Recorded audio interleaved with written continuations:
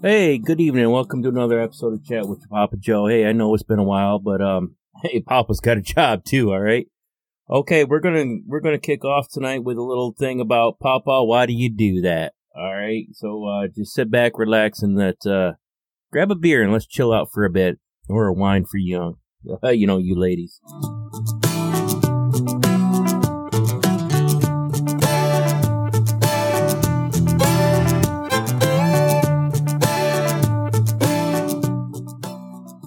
One thing I've been asked a lot about, I know I don't have a big following and I don't have we haven't progressed. I'm not at Dan Rather level or nothing right now. But one thing I've been asked about and that I feel it's important to expound on is if you notice near the end of the podcast, those of you who thankfully stick around to the end of the podcast, or even if you fast forward to the end of it, whatever it is you do. But one thing I do is I tell you to bow your head. Bow your head and pray. I've had some questions about it, and I even had a comment recently that somebody really took some consternation towards that. One thing I want to try to do is we get into some difficult discussion into this. One thing that's not taught to the younger generations now is the purpose of religion. That's why I pull that in there, and I pull that into every discussion. And I try to do it, and I expect you to hold me accountable if I don't. But I try to do it in a way that's very unique to you.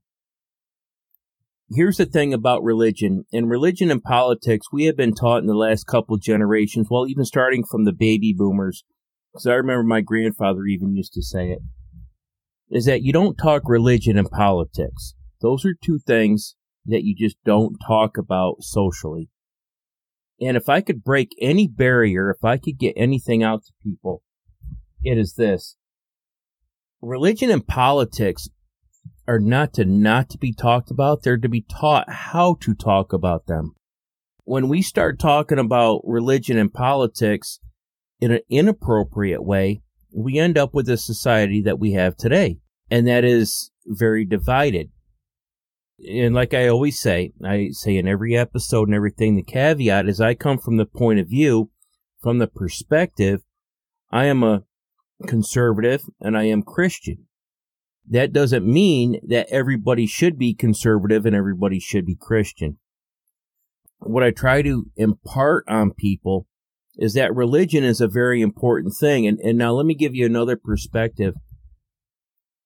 Near the end of my Navy career, I had the blessing of being initiated as a Freemason.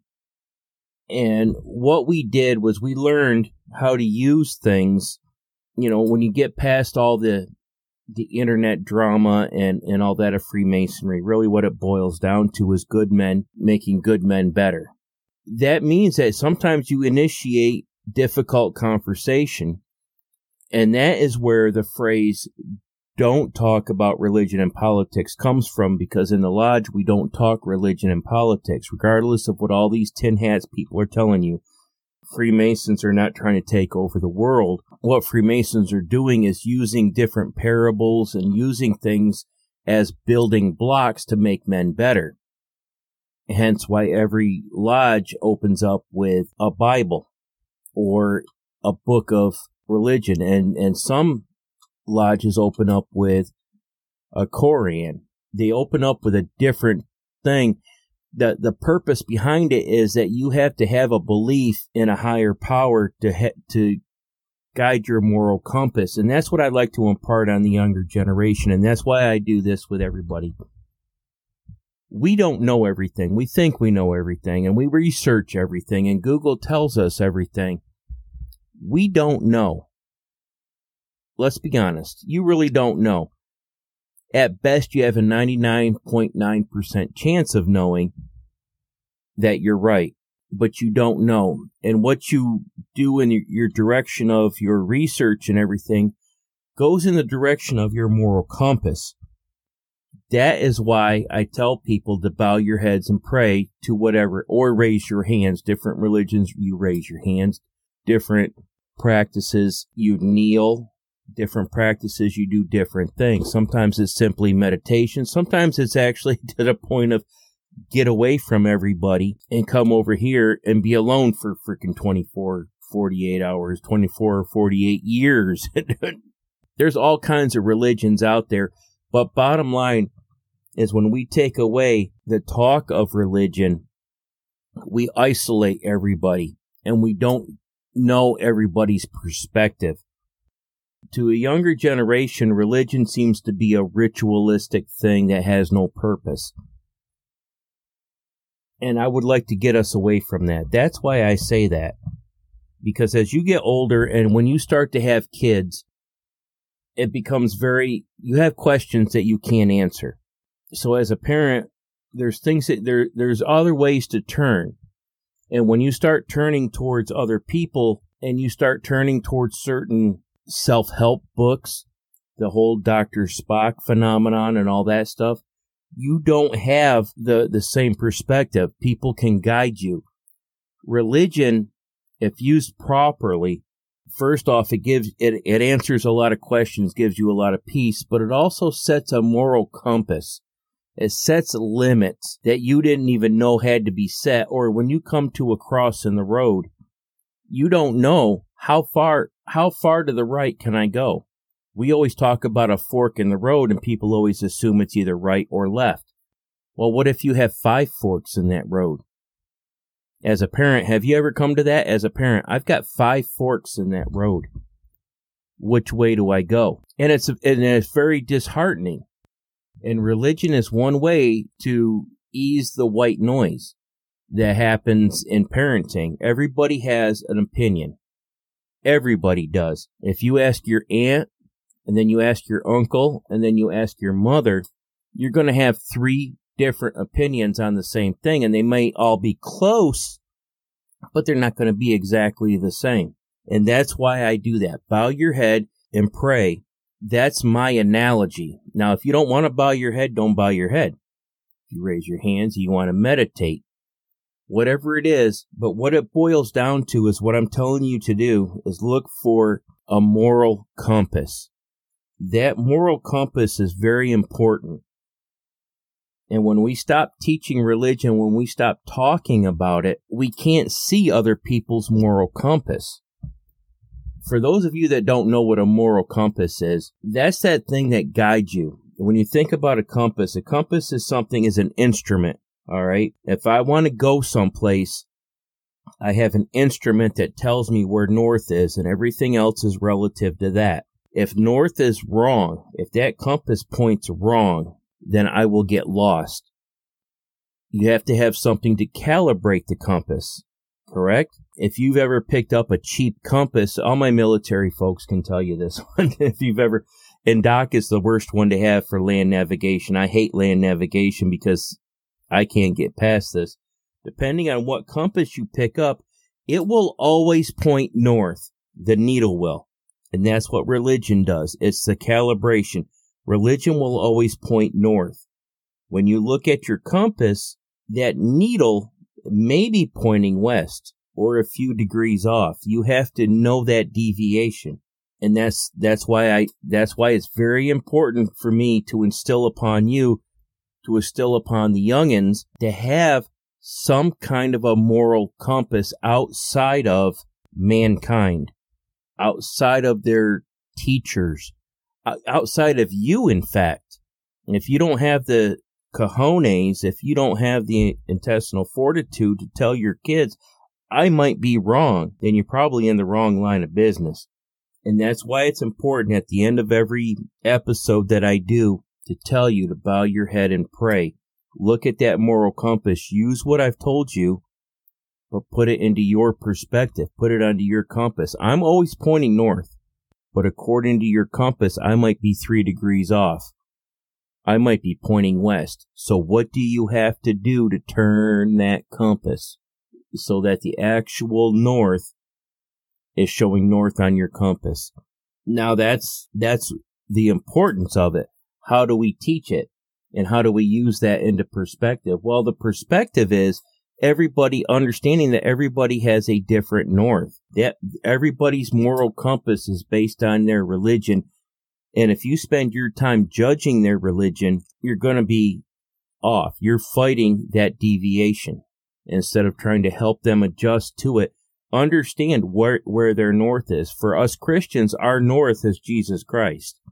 Bottom line, that's Christian Christ. Duh. It doesn't take a lot of frickin' interpretation there, does it? Everybody else's north is something different. And even within Christianity, we have our own different views. If you talk to a Methodist about where is true north in the followings of Christ, as opposed to a Catholic, as opposed to a Baptist, and I'm part of the Southern Baptist Convention, we'll tell you that the Methodists are off by our religious teachings. Well, I don't know where you guys are going, but you guys need to get away from the darn magnet. Now, Buddhists will have a different point of north. The Muslims will have a totally different north. Actually, Muslims have kind of whatever direction Mecca and Medina are, right? Does that mean they're wrong?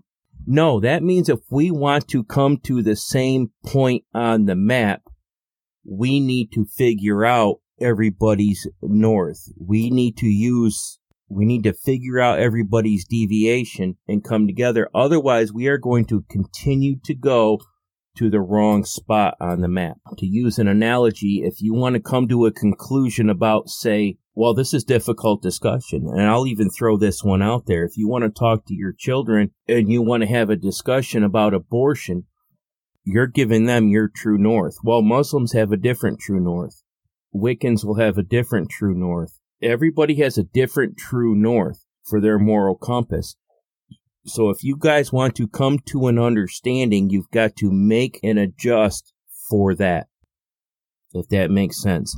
So at the end of every episode, I try to bring forward stuff, and that's why I do it. When you ask Papa Joe, why do you say that? This is why I say that. I want you to bow your head, and I want you to pray to whoever it is that you pray to. And some people do pray to mushrooms. When I first got into this business, I learned that there is somebody who actually worships grass cuttings.